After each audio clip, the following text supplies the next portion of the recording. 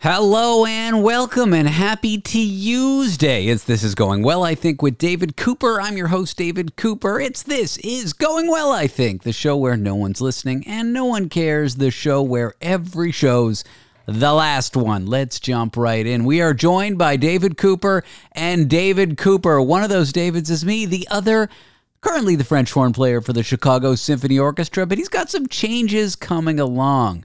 I met David a long time ago. I wanted to do something really stupid where I interviewed other David Coopers. So I got a bunch of them, but he was by far the most special person I talked to, and we stayed in touch. And he's helped me through some pretty dark times. He's a very sweet man and an incredibly talented musician. He's got this energy for life. Talking to him, I don't know, I just feel alive. He's like an electric guy. And I think you're going to love this interview. Let's jump right in.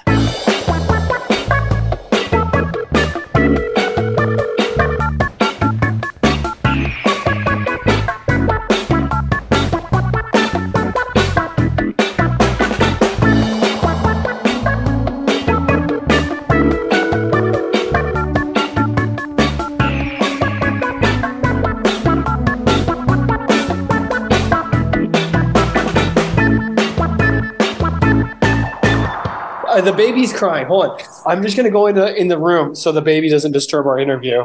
She's having a moment. She's in her terrible twos, but she's only a year and a half. I get it, dude. But obviously, this taping is more important than the happiness, well-being, and general security of your child. No. Hold on. Sorry, man. Is this better? Yeah, this is great. You want to get started? Yeah, man. Let's do it. Let's cheers. This is a little bit of electrolytes. I drink my noon tablets in the morning. Yeah, you need those electronic lights. Otherwise, you're just going all analog. Please don't spit it out. Oh, God. And also, you're such an easy laugh. That wasn't even funny. Dude, you kill me, man. That was so good. All right. So I want to talk about the second last time we spoke in person. The second to last? It wasn't for a taping. It wasn't to do anything like this. I had just heard my show working for Bell Media, that overnight radio show, How We Met, got canceled. And I was feeling, I don't know, really down on myself. And for some reason, I thought I got to talk to you because for me, every time I talk to you, I get a new lesson in resiliency. And I was really negative about it. I was feeling down on myself. I was feeling like an idiot. And so I thought, okay, I got to call you. And I do call you. And it was only about a 10-minute call. And the first thing you said to me when I told you the show was canceled is, you should be so proud of what you've accomplished. You should be so proud of all the work you've done. And that was exactly what I needed to hear, because just like that, somehow you gave me a positive frame about losing a job that I couldn't see, but was also so simple. So thank you for doing that, David. David, it's my pleasure. Just to share this journey and just to walk this walk with you. I feel like we're on this path. We're not walking parallel, but we are. It's like one highway that we're on together. I completely agree, and I want to talk to you about that. I want to talk to you about what you're doing now and what happened or what's going on with Chicago. Wow. So, listen, I'm not going to get into a lot of specifics, but my job ended in Chicago. And just like me, your whole life you were working towards this label. You wanted to be the principal horn at the Chicago Symphony. And in some sense, you did it. In some sense, you achieved it. Did I ever show you this thing? Oh, I don't know if I have it down here. I made a poster. Of course. You have a poster of that job, and you put it on your wall. Yeah, and that would be my reason for waking up. And, I think I kind of was like, all right, this is what I have to do. This is what I have to do. And I did it. And then when I got to it, I was like, okay, I'm here. I don't feel any different, but I'm here. I'm doing it. And what I realized is there's this track record of like, okay, just showing up, just doing the next right thing. And then, you act yourself into right thinking. You know what I'm saying? Yeah. Like you don't feel like the guy, but you're going to work as the guy. And then after doing the work for a number of months or a number of years, you're like, hey, I'm the guy. Let me draw the parallel here, because I didn't put the poster of me as a radio personality on the wall. I was kind of the opposite of you. I was too scared to admit that that was a job that I wanted when I had a day job in a regular industry. I was working in tech. So I would cry in my therapist's office just when the thought that I could possibly be a radio personality and have a paying radio job was something that I wanted. And through years of work and eventually I quit my job in tech. And then I get the label. I'm the thing that I wanted to be. I could tell people I was a radio personality. I could tell people I worked for a network. I could tell people I had a show. Yeah. And then all of a sudden, they yanked, just like some organization yanks the label from you. Yeah. And what they can't take away is what you've learned, what you've accomplished, what you've done. What they can't take away from me, and what I didn't lose when I lost that job was, the 1,500 hours of professional experience where I grew my craft. Yeah. But just like you, and so I don't know, I mean, this is my words, not yours. Maybe you have a different frame for it. I lost the label, and I had a bit of a crisis of identity for still going through it. Oh my God, I can so relate. Yeah, because I mean, for me, it comes down to like, I am this. I am David Cooper, principal horn of the Chicago Symphony, and then no longer do I have it. And it's like, how do I see myself? How do others see me? Am I a failure? Like, what does this mean about me? Why did I lose it? Why did this happen? And I go through all these whys, and it doesn't necessarily do me any good. And what I realized today is I was beating myself up over a lot of these outcomes. And what I wasn't looking at is like, okay, what did I gain, and how can I let myself off the hook without beating myself up, right? And where can I learn, right? Like maybe there were some things where, I like to put a lot on my plate. Maybe I had too much other stuff on my plate, maybe sometimes. Or maybe I cut it a little too close when I was getting backstage, those type of things. Maybe what are one or two things I could improve on in my next experience? So like when I take that experience, it's like, okay, it's not wasted. It's like I'm learning from that. You also achieved your goal. And so did I. Like I had a show. Yeah. And you were the principal horn for the Chicago Symphony Orchestra. And so it's a bit of a strange thing where it's like you work towards the thing, you achieve the thing, and then you lose the thing. Who are you? Oh, well, I'll tell you, things they can't take away from me. They can take my title, they can take my salary, but they can't take my love of music. They can't take my love of the French horn. They can't take my attitude, right? No one can take that from you is what I've observed. You've got the best fucking attitude out of anyone I've ever met. And yes, we can swear because this is a podcast. I'm not saying you have to swear, but we can. Your love of the work and your good attitude, your outlook, they can't take. Yeah, and they can't take my contentment. That's something that I give away, right? That's what I need to remember is like, okay, if I'm unhappy, what about me is not allowing myself to accept this? What about myself is like, how am I wasting time on not accepting this? Like those feelings take energy, right? Yeah. Like instead of just saying like, this is, black or white, whatever, this is the situation. And I'm not going to have any feelings about it, but I'm going to allow that energy to go into the work for the next thing. And it's super hard to do, just to be completely, cut off those feelings, cut off that, I still maintained a little bit of work. Like I still work for this network. I do appearances on their evening show. It's not my show, it's someone else's show. So I did kind of a bare minimum to keep my career on track, but I kind of took 6 months off, and that was a scary thing because where'd you go? I retreated. I was home. I was feeling agoraphobic. I was feeling sorry for myself. I worked so hard for that label, media personality, and I worked so hard to maintain it. Yeah. I didn't handle the crisis of identity well. I maybe I should have reached out to you sooner. You reached out to me in March, and I was really fucking low. You left me a voicemail, and I have it. I'm going to play it for you because it's just, to me, such a good example of you. But I couldn't even listen to it for 2 weeks. And then when I did listen to it, it brought tears to my eyes because it's like, this is the outlook I need to have. Why was I scared to even listen to that? It was a motivating voicemail. Can I play it for you? Yeah, please. I don't remember it. Is this too heavy for you? Is what I'm doing right now too heavy for you, David? I love it. Okay. I needed this. Good. We'll keep going. Here's the voicemail you sent me in March when I was like wanting to launch a podcast. It took another three months to do it. This is kind of out of nowhere too. You just sent me this. Hey, David Cooper. What's up, man? How's it going? Just wanted to say hello. I'm thinking about you. I applied for a teaching position at a university. What? And when I was in the middle of teaching students, a light bulb exploded in the theater where I was teaching, and my glass went all over the floor. It was the craziest thing. Anyways, I just wanted to say, what's up? Thinking of you, man. I'm here to cheer you on in whatever you do. I know you can do it. You're one of the most smart, persistent, capable people I know, and I can't wait to see where your career lands you, or what path you take. Keep on trucking, brother. Talk to you soon. Bye. That was very sweet, David. You know what I'm going to say? You called me smart, persistent, and capable, and I was going to say there must be something wrong with your brain. None of that is true. But all jokes aside, it was just such a sweet thing to hear, and I didn't know that you taking a teaching position meant that you were like going on to the next chapter in your life. So we're both kind of doing this at the same time, and when I was prepping for this interview, the light bulb went off. I'm like, we're different people.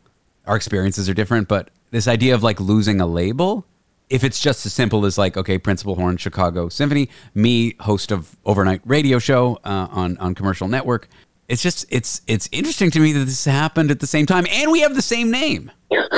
Well, there's a lot of synchronicity, right?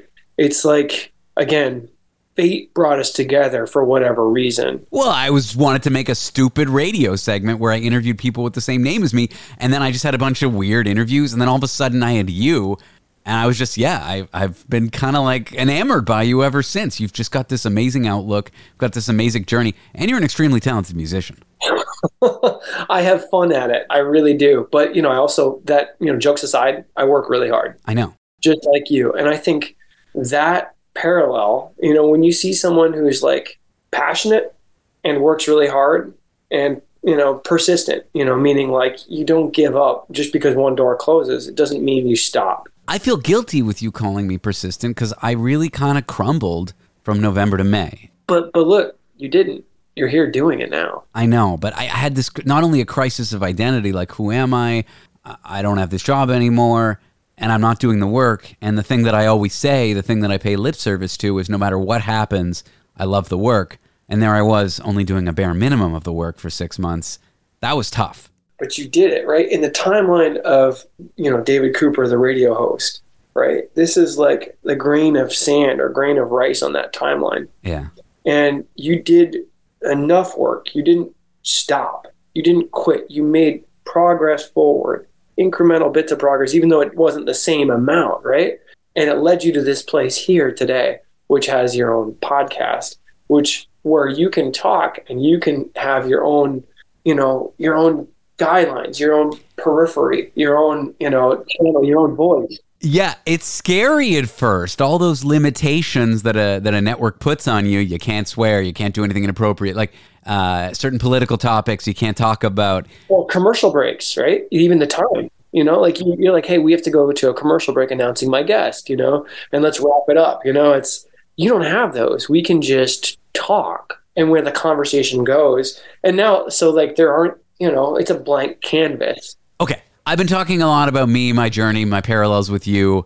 Tell me about the teaching gig. So you aren't playing with the orchestra anymore. Do they still kind of call you every now and again, or? No. So listen, I'm finishing my contract, and I'm going to do the best I can to finish, the best job I can possibly do. I want to leave on a high note. What are we thinking? The high F above, like 3 octaves above C, or is it? What are we talking? What's the highest note you can play? Whatever, Freddie Mercury, I think after, the last piece of your last day, everything goes silent and it comes to like the very end of it. Just play the highest note you can when the conductor goes, just before the applause. Do you think you'll get in trouble for that? What are they going to do? No. What I want to do is I want to leave on the best possible standard. I want to leave my standard high, and I want to do the best job I can until my last day. Yeah. And that's what I can control. Right, I can control what I bring to the job, my attitude, again, my contentment. So those things, what I can control, not outcomes, not a title, not what other people think about me, but I can control, the things that I can't control. And I'm going to do that to the best of my ability, because that's my answer to feeling not happy with what happened, right? I'm not happy that I have to leave Chicago. This is my home. This is my dream, right? Yeah. But you know what? I can tell you 2 years, 3 years down the road, I might look back and say, this is the best thing that ever happened. That's so tough. When you're in the thick of it and you're in some event that has led you to be very unhappy, you know in the future you're going to look back and say, this is the best thing that's ever happened to me. Because those other awful events that happened to you, those crushing failures, those rejections, like some of the worst things in my life, I point to and I say, that's the best thing that ever happened to me. Because if that didn't happen, I wouldn't be here today. And I'm happy with who I am and where I'm at. Well, no, and that's the thing that is like, okay, I have track records of quote unquote failures, right? Like, so I can see in my career when it feels like the worst possible thing that's going to happen to you. You're just like, oh my gosh, I can't live through this. This is terrible. And then somehow you come out and you're under pressure, and then you come out and you transform, and you're even better than you thought you would be. You're stronger than you thought you'd be. You trust yourself more than you thought you would. And you've got more empathy. Yeah. Because you've been through these tough moments, and you see other people when they're going through tough moments. You're like, hey, I know what that's like. True. I know it's tough, but I can help you through this, because I know when I felt like that, I didn't think I'd get through it, but I did, and it's better. But somehow when you're in a moment where you think, I'm going to look back and I'm actually going to think this is a positive thing, I'm going to think this is the best thing that ever happened to me. Like, for example, them canceling my show is the best thing that ever happened to me. I know in the future I'll probably think that, but right now I have like a failure of imagination. So my gosh. That's kind of where I'm at. I see you as being so free now. Yeah. I see you, and you're going to have more freedom to do, to explore, to progress, to transform. And same with me, right? So like, I'll go back to the career stuff. So I never thought I'd be a professor. I never thought I'd teach at a university. And like that thought of giving up my horn playing as an orchestral player was like really kind of scary and maybe a little disappointing. I was like, I always knew I was going to do it, but I didn't want to do it now. Like, while I feel like I'm at the top of my game. And so I auditioned for this teaching position. I ended up getting the teaching position, and I was like really excited about going there. And then I'd already committed to doing a couple job interviews and orchestral auditions. And so I said, what the heck, I'll just finish these out. And, one was for associate principal horn in LA, which I ended up winning. I'm not surprised. I'm also not surprised you got a teaching job, which are hard to get, and you weren't in the academic track. You just show up. There's people who are trying to get these teaching jobs for years, and that's their whole life track. You just show up, having walked away from the symphony or in the process of walking away, and you get it. It doesn't surprise me, David. But what was the third job? Well, third is it's still kind of up in the air. I have a trial as principal horn with the San Francisco Symphony. I lived there for 10 years. I'm going there in August. I mean, if you're living there, I will see you on the regular. I visit California all the time. I'm going back in September for a wedding, so... Hey, man, can I finally get my hug in person? Yeah, I have been dying to meet you. I feel like Chicago is just... Maybe because I'm from Toronto, and I live in New York. It's like between those two cities, you get enough of like what Chicago's about. Not really, but it's like not a place I'm going to go. Toronto is like Canadian Chicago. Yeah, I mean, it misses the mark on a few things where Chicago just excels, like architecture and I don't know. But it is kind of like a Canadian Chicago. You're absolutely right. Yeah, no, but what it does exceed in is food. That town has got mad restaurants, like every kind of, from like hole in the wall, mon pot. And it's such a diverse city. And it's so multicultural in kind of a blooming way that a lot of cities in the U.S. aren't, or if they claim to be multicultural, they're not quite there. So you get just not only great food, but such a wide range of it, and it's all good. Yeah, it's really, really a food town. I mean, I was blown away when I went there. I was like, holy crap. So San Francisco, I mean, it is kind of like more new American style, all those great restaurants. It's not as diverse, but San Francisco's got some of the best food in the country, I think. Well, all right then. So yeah, man, I ended up having to, pass along on the teaching position, by the way. I had to kind of, say, listen, like I'm not able to do the teaching position and do the orchestral thing. So I figured, maybe this is my opportunity to go into a different aspect of an orchestra. So you're like in the position of playing LA and SF off of each other. That's like the classic California rivalry right there. I'm just kind of finding which one's the better fit for me and my family. I choose LA. LA's a nice lifestyle. I choose LA. It's kind of boring. It's spread out. There's a lot of traffic. But you'll have a nice little home in a nice little neighborhood with a driveway and a yard. SF is very dense and very small, you know, and it's chaos there. It's like a lot of people, a lot of poverty, unfortunately. It's it's kind of a more interesting, more highly charged city than LA. But LA, I think, is a nicer lifestyle for a family. But that's just my opinion. Well, there's benefits to both, right? And we're just going to have to kind of, right now I only have a position in LA, so that's where we're going, and I'm extremely happy that I have something to go to. I'm extremely happy that I get to keep playing the horn. It's all right. So I'm going to back up. When I went out to LA for the audition, there's this little voice inside of you. This thing, I don't know, it's like right here. It's like your heart, your gut. When I went out for that audition, I was listening to my gut and it said yes. It's the weirdest thing to say, but it's like you just trust your gut. It's this tiny little voice that just feels like, light and open or tense and hard and and I felt when I went out there, I was like, this feels right. This feels right in my gut. And I'd never listened to that before, and it was the first time. And I remember I auditioned the first day, and then I took a couple days. There was a day or two, or a day in between, and then the next day was the audition, the final audition, and I just felt so calm when I was auditioning. Just felt like this is right. Sometimes we feel like imposters, but you're not an imposter. It's not surprising to me that you were calm. You know what you're doing, David. Yeah, well, this particular one, and after the audition, they took me out for lunch, and then the guy, I'll equate this to a boat, like captain of the ship, and there's a captain of the horn section, and I'd be the first mate, in LA, and so the captain is this guy Andrew, and he's super charming, really a terrific player, great guy. He's Australian, and he took me to the airport, which I couldn't believe. I was like, oh my gosh, man, this guy, he's already got my back from day one. And, so there's something about that where it felt really good. So I'm really grateful to be in that situation and also to get to watch him, right? Like maybe whatever piece that was missing for me to really excel in Chicago,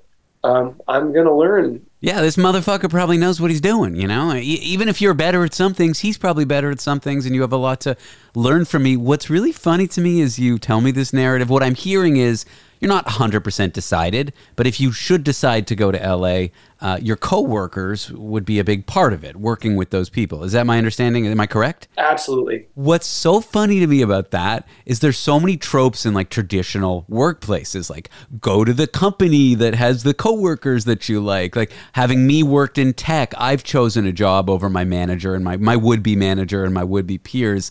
And when people think of like orchestras and symphonies, we think of them with this, I don't know, this sort of mystique, with this sort of like the people who work there are all sort of heroes and amazing. And it's just funny that when you talk about selecting a job, it's very much the same as it would look like if you were just taking a regular corporate job.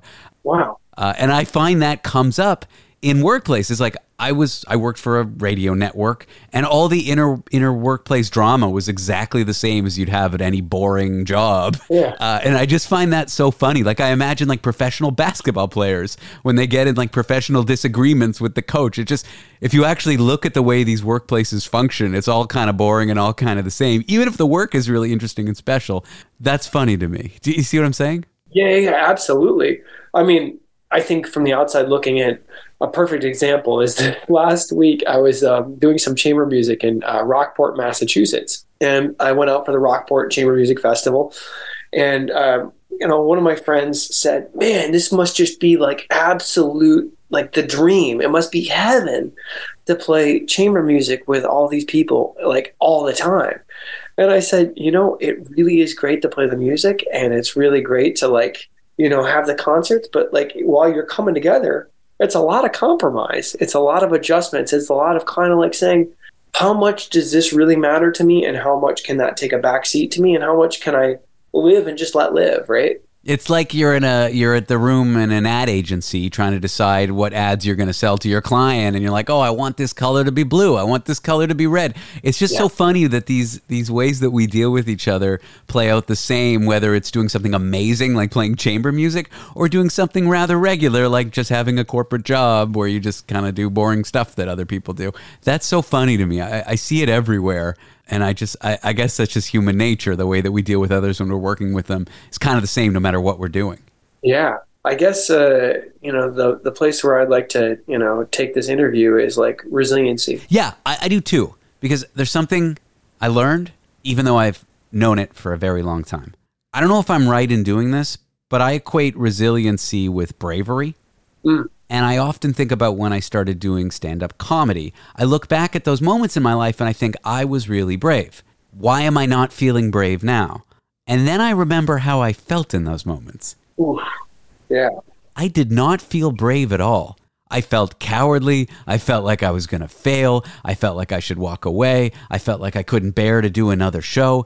But what made it brave and what made me resilient is that despite those feelings, I did it anyway. It's not that I woke up one morning and I was like, oh, I'm a brave person. I do anything I want. I'm brave. No, I woke up the same as I am today and I did the thing that scared me, even though it scared me. And it scared me while I did it. I felt like a coward while I was doing it. To me, that's what bravery and resiliency are. And I had to like relearn that lesson in the last month as I started doing this show. Well, they talk about courage is not being the absence of fear. It's realizing that you're afraid and walking through it anyways. That's what courage is. And you just described that perfectly. The hardest part for me was like worrying about what other people thought about me and realizing that like, hey, I'm not any less or any more than I was because I don't have this title. And, it also doesn't matter, right? Like what matters is like what I think of myself, and what I think about myself is based on my effort. It's like me showing up, me being available, me doing the work, right? That's where I derive my self-esteem from, because I'm doing this stuff that I know I should be doing, right? Or I feel, like that I feel compelled to do. Like if I made a goal of like, hey, I'm going to, do 10 push-ups every day or whatever, and I don't do 10 push-ups every day, I'm not going to feel good about myself. But if I do 10 push-ups or maybe even 15 push-ups, then I'm going to feel like, hey, I did it. I'm like, I'm sticking to my word. I'm being true to myself. It's congruency, right? Of like what I want to be doing and what my actions are doing, right? Yeah, what I'm hearing is it's like you got the title, the label, and then you got the work. Yeah. We tie up our identities on the title, the label, the recognition, but where we should tie up our identity and what our deepest desire is to tie up the identity and the work itself, right? Yeah, and I think sometimes the title is an outward way to express that, like, okay, I've worked really hard. I'm at this level. Don't you see I have this title, right? Yeah. But it doesn't mean that. If you don't have that title, it doesn't mean that, like, you're not at a level. It doesn't mean that you're not doing the work. It just means that you're not in this one organization, and that's it. I'm not so into self-help books, but I've read all of Stephen Pressfield's, and in one of his books, he quotes a Hindu text. I'm going to butcher the name of this. I think it's called Bhagavad Gita. I was talking about it on my show earlier, but it's a very simple quote. It's that you have the right to work, but you don't have the right to the fruits of the work. Or you have the right to labor, but you don't have a right to the fruits of the labor. And if I compare it to what you're saying, the fruits of the labor are the title. Yeah. The labor is you're sitting down and playing your fucking horn. Yeah. You don't have a right to that label, even though it feels good, even though it communicates to others, this is all the hard work I've done, I've accomplished this, I feel good, I get the validation. You have no right to it. It can be taken away at any time. Yeah. But the thing that you do have a right to, I suppose someone could run over your horn with a truck, but in a practical sense, you have a right to wake up every morning and play that thing. Yeah. Man. It's a great quote. I'm not particularly religious. I don't particularly love religion, but that quote from those Hindu texts is like, I've said it on the show before. I love it because when you're distracted by a blow to the ego, you have to remember that the things that were making you arrogant or the things that were feeding your ego, you had no right to all along. Oh, all right. So you said you're not particularly religious, but like, man, I have to say, like, over the past few months, like, I was in such a low place. I was like willing to do anything to get me out of it, right? And one of the things that got me out of it was like, well, my dad went to Vietnam, and it is what it is, right? Like, while he was over there, a lot of guys were finding drugs, and then he actually he found religion. And so I was like, I'll just give it a try. My dad got through Vietnam, by going to church. Like, worst thing I can do is, like, this is one of the toughest moments of my life. Maybe I can go to church and get something out of it. And, it got me through. I'm not saying, like, I'm not trying to preach to anybody, but man, having something that you feel like cares about you, that feels like is comforting. I used to look at that as like a sign of weakness or a sign of like, Not at all. And it's, I have nothing to say to that from my point of view in terms of my belief. But what I have to say to that is it sounds like it helped you. It sounds like it helped your father. Yeah. And I think that's wonderful. And I'm not here to tell you that's wrong or take it away. I'm saying my belief system, my outlook, it's not quite compatible. But when people use religion to do wicked things, yes, I would seek to take that away from them. But when they're using it as just a tool to help them or a belief system that's kind of harmless and really is a personal thing, I have no issues with that. I'm not here to tell you that's not true. I used to be offended by the God word. It was like the worst. It was like a 4-letter word. It was like, I was just quoting Hindu text to you. So like I'm an atheist, but I think there's a lot of good elements to religion. I don't have any way to say it's like this or it's that, but I just know that it made me feel at peace. And if it helped me get through this moment where I didn't know that there was hope at the end of the tunnel, it was like, like meditation. It like gives me that, pause before I speak. Yeah. It gives me that calm, to like wait and act as opposed to react. I could do with a little calm, David. I'm a high-strung individual. I don't know what to say other than the way you're describing it to me sounds kind of wonderful. And that's all I'll say to that. If you want to like ask me questions about why I don't believe it, I'll give answers. But I have no desire to go down that road. All I'm saying is what I'm hearing from you and what I'm hearing from your dad's story is religion is a kind of a wonderful and helpful tool. And I accept that. And I'm not telling you you're wrong. That's it. No, that's awesome, man. I just I hate atheists who the second they hear someone believes or the second they hear there's some good from belief, they want to explain why it's wrong. I'm not here to do that. All I can say is like, dude, like, all right, isn't it random that we both have the same name? We're both dealing with loss at the same time, but then we're also like, kind of hatching from this egg and becoming like, this amazing, new version of ourselves. With, all in Technicolor, whatever you want to say. And it's like we're walking this path together and we're both talking about it. We're both talking about, hey, what gets us through it? I don't know, man. I just think that there's a lot of coincidence in this. It's pretty random and it's pretty darn cool. And I really like the journey. Yeah, me too. And I really appreciated that voicemail you sent me because I just needed someone to remind me of who I was to them. I'm generally convinced I'm none of those nice things you said about me. That's something I work on. That's something that I mean, as part of my shtick, I'll always tell people I suck. I always pretend there's one listener to the show. Good evening, listener, singular intended. I kind of, as a shtick, I'm very down on myself. But internally, it's a struggle that I'm working on and doing way better with now than ever. But in that moment when I got the voicemail, I was really in a negative place. And so it's like, okay, here's someone I respect and they think things about me that are pretty positive. Yeah. And it's like reminds you of who you could be. And I just appreciate it. I was just thinking like, hey, like I feel that same way and I wanted to unpack it. Why do I feel like I'm not good enough? Is it because I don't meet my expectations? Is it because I'm not perfect?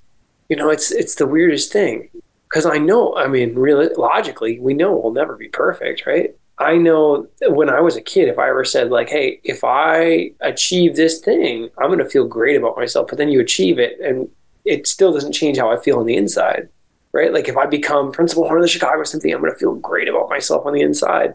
And what it tells me is that like these outward situations don't determine my inside value. Everywhere you go, there you are. I know it's a cliche, but if you're feeling a certain way before you achieve your dream, you're probably going to feel that way when you achieve it too. Yeah. Or shortly after, right? You achieve it and then shortly after you feel that way. But like when I reach out to you and I leave voicemails and I say like, hey man, I just want you to know that I think you're awesome. I think you're doing great things. And, whatever might be going on in my life, it seems a little less important because I'm thinking about you, right? It's like for that one moment, I'm not thinking about myself. And when I don't think about myself, I get a little bit of relief. It's like simple. I could stand to be less of a narcissist and take a page out of your book for sure. Oh, it's not natural, my friend. It's like, I've had to cultivate it, but it's, one of those things that I just do because it's like, I care about you, but it also, I know that it's like, by giving, I receive even more than by getting.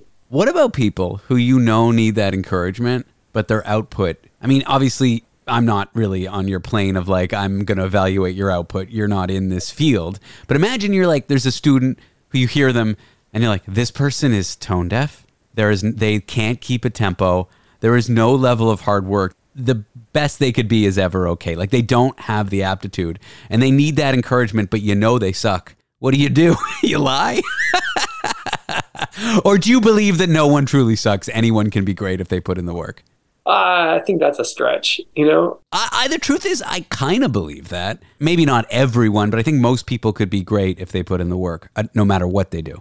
I'm 5'8". I'll never be able to dunk on a basketball court. Sure. Right? Like, there's just things that, like, if you don't have certain skills, you're never going to be able to compete at that level, right? At the NBA level. I'll be a great free thrower if I spend hours and hours and hours a day. You're not going to go to the Olympics for skeet shooting if you're blind. You're not going to be able to, there's so many things that you can't do because there's physical limitations. So, I mean, I truly believe that, like, if you're tone deaf or that's a physical aptitude. Like, you can match pitch or you can't. Yeah. And to learn that thing, I think is like, it could be developed, but how much work is it going to take and how much is it going to take for you to become on the same par as someone who naturally has that ability and then to surpass them? It's a lifetime to catch up, so it'll never happen. Yeah, exactly. Like I could probably learn how to dunk.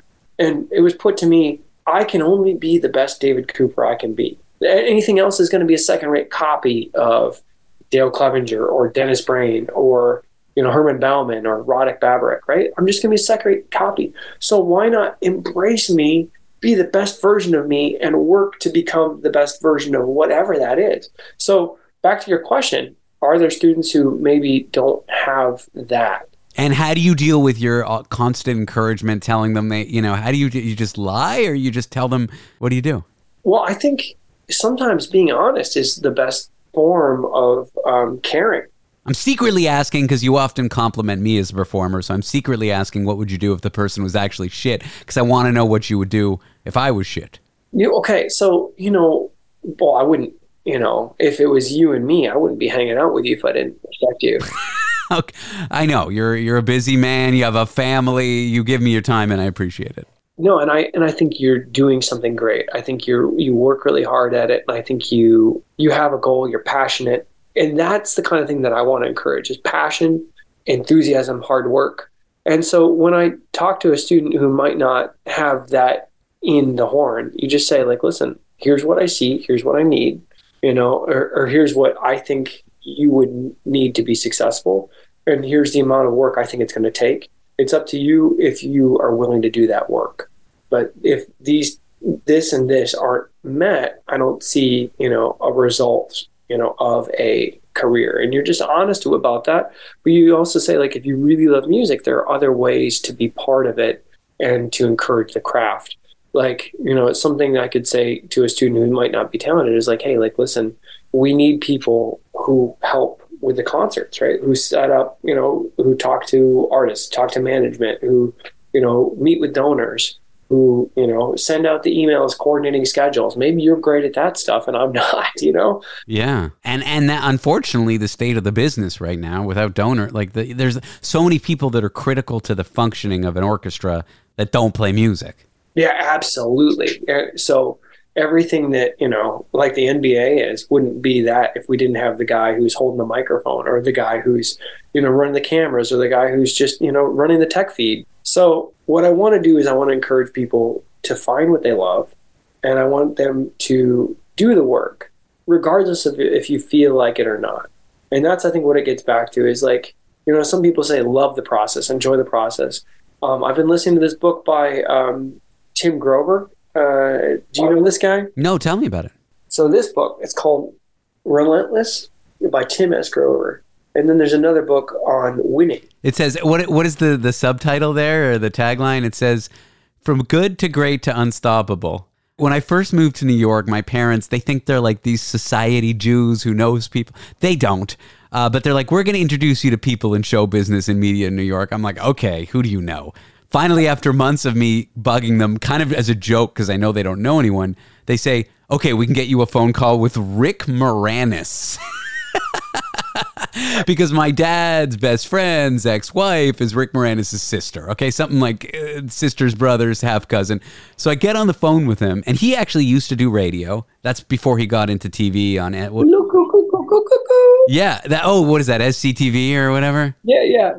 Oh, hey, Bob. Hey, Doug. How's it going? Oh, good, eh? Take off, eh, you hoser? Look at you. You know a thing or two about Canada. So he did radio before he went into television and then movies. And he did radio at the same station that my show was, the station that we were syndicated out of. So I get on the phone with him, and keep in mind, this man hasn't worked for 20 years. He retired to take care of his family when his wife died, because he knew he couldn't be an actor. That's why he's disappeared. Wow. He knew that he couldn't act and give himself to acting and raise his family. So when his wife sadly passed rather young, he just quit. Yeah, because I haven't seen him. He was one of my favorite actors in the 90s. I mean, he was an absolute lovely guy. The first thing that happens when I get on the phone with him is he tries to talk me out of trying to make a career in radio. And I'm like, dude, with all due respect, that's not going to happen. And then he's like, what would happen if you lost every opportunity you had, if the media company that you're working with, they took away your show? Like, what would happen if all of that happened? Like, what would you do? And I said, basically, I would do this. I would do a podcast. I would keep working.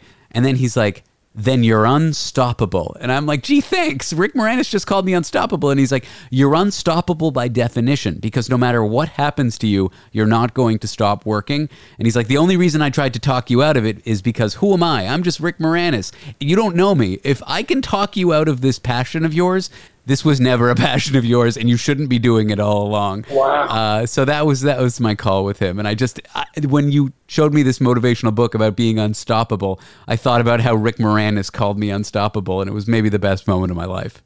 Yeah, man, honestly, that reminds me of my first horn lesson back from when I quit the horn in 2004. I stopped playing horn from 2004 until kind of early on in 2005.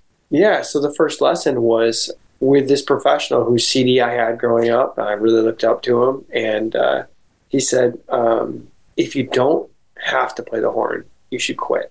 Mm-hmm. He's like, and I was 21 at the time. I was 21.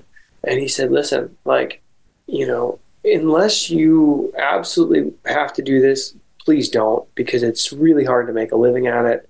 It's really hard to, there's not many opportunities. The level is really high. It's more than just a job. You have to do it all day. And I just remember thinking, like, this guy, I was like, I have to do this. I'm sorry. There's no other way for me to do this. I am here because I have to do this. It's like it's calling me from my spirit, from my soul. And he goes, okay, then you do it, and I remember he asked me a couple personal questions that really touched a nerve. But he said, it's about what you do from here on out, right? It's not about what happened to you in the past. It's what you do and how you fuel this thing. I'll never forget that lesson was what I needed. But then he also told me, you have something like special. You have something unique. You have something that's worth developing. You have something that's worth refining. That was kind of the boost that I needed to really throw myself into gear. And I only took one lesson with him. I never went back. But that was the seed that I needed to really drive me into action, to find a teacher that really, that I really wanted to work with, like week in, week out, and do it. And then 6 months later, I was, playing in a professional orchestra. That's so funny. When I was mulling over, it's a little later in life for me. I was maybe 34.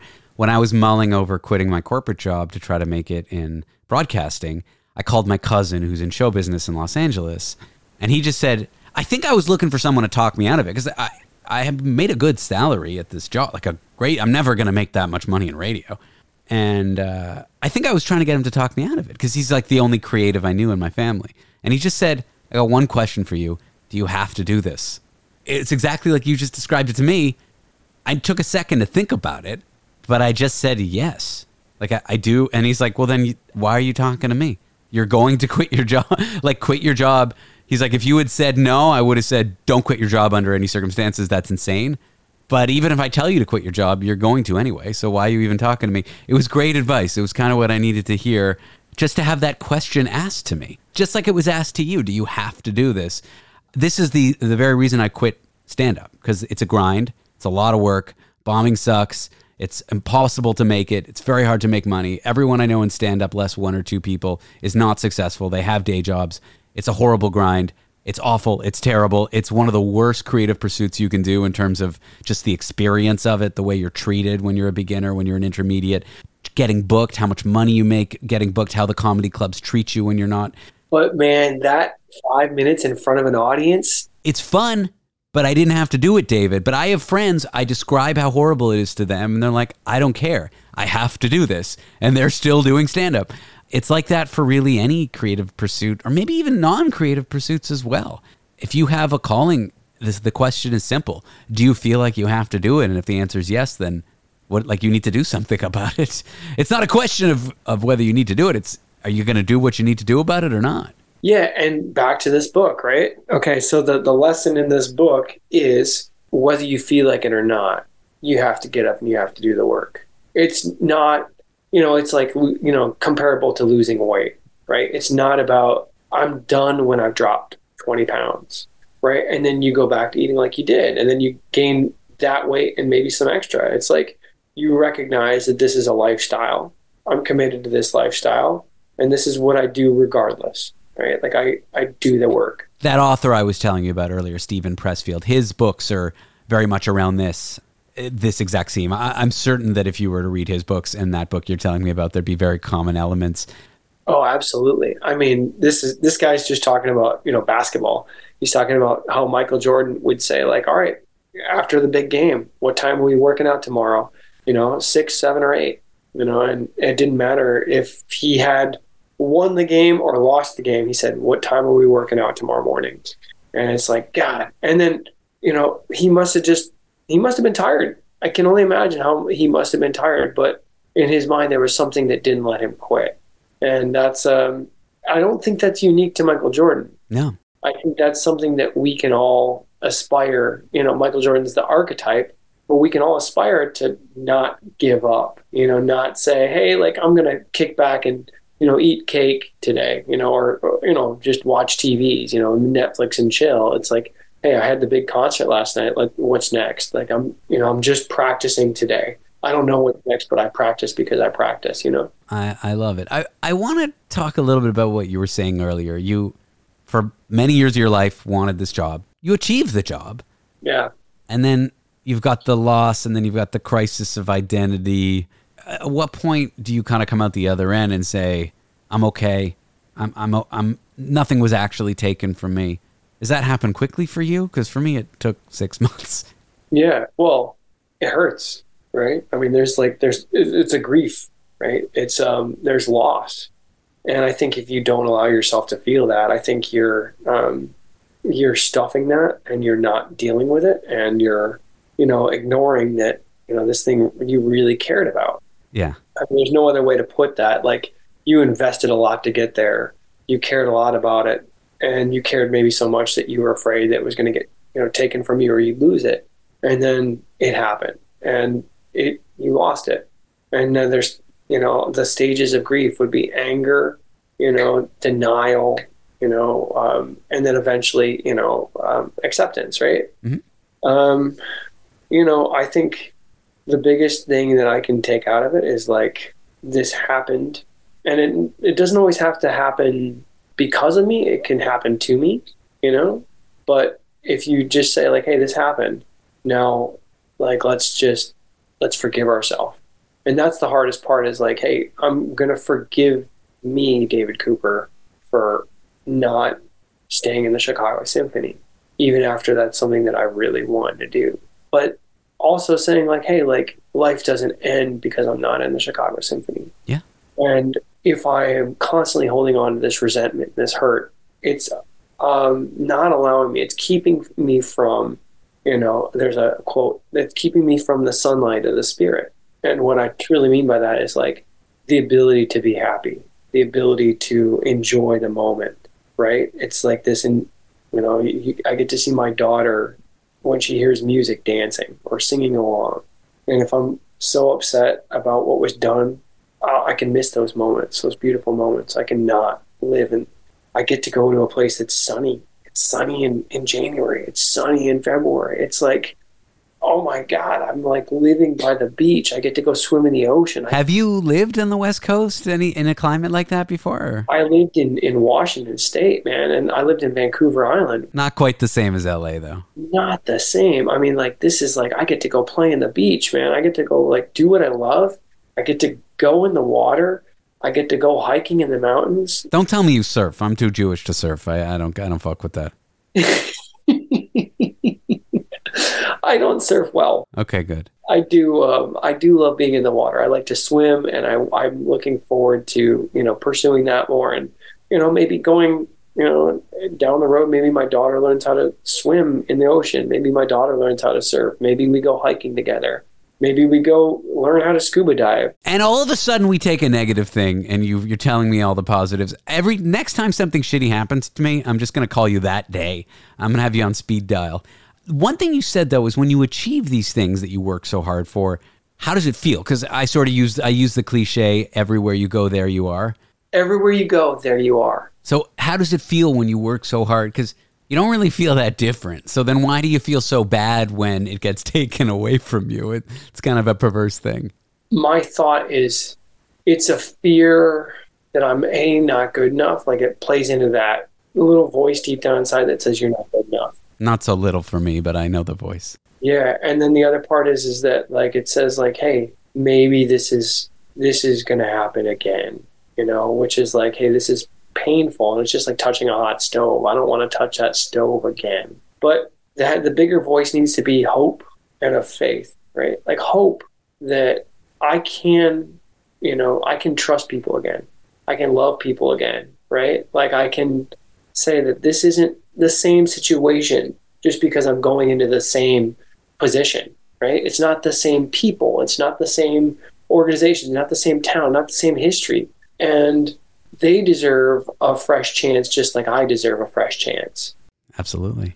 And the faith that as long as I keep working hard and I keep trying to improve myself, that I will have enough today. I will be taken care of today. And it's like that fear of the future and that regret of the past, right? Like if I have 1 foot in the future, 1 foot in yesterday, I'm pissing all over today. And I just need to be, my head and my feet need to be in the same room. The person you should compare yourself to is who you were yesterday. Yeah. And if you keep doing the work, you're by definition going to be better than you were yesterday. So you'll always be happy with who you are, right? Yeah. I just know that the person I am today is not the person I'll be in 2 weeks. Yeah. Like I keep progressing and I keep learning and I keep growing. And if I'm angry at myself today, I'm angry at the wrong person because that's not who I'll be in 2 weeks. David, we better wrap this up. My friend, it's so good to see you. I wish I could reach to the screen right now and just give you the biggest hug. I'm going to see you in LA or in San Francisco because it seems like at this point in time, who knows what'll happen? Those are two likely outcomes for you. Yeah. Well, I'm definitely heading to LA in the fall, and anything else more will be revealed, but the proof is in the pudding. I know I don't know you that well. I know I've talked to you, 10 times, but I do love you, David. I appreciate you taking the time. Dude, I love you too, man. The reason I was like, I don't know you that well because I was worried about being rejected when I told you I loved you. Oh man, seriously, like it's a vulnerable thing to say because you always hope you hear it back. But I think the feeling is mutual, man. It's like you just feel that when you talk with a person. And when you say you love me, you mean about the same amount as your wife and child, right? You're the exact same kind of love. Am I accurate with that? There you go. I love how you just always take a moment. You just like you like never cease to amaze me with laughter. David, thanks for your time, man. Dude, it's so good to see you. And look forward to our next conversation, man. Me too.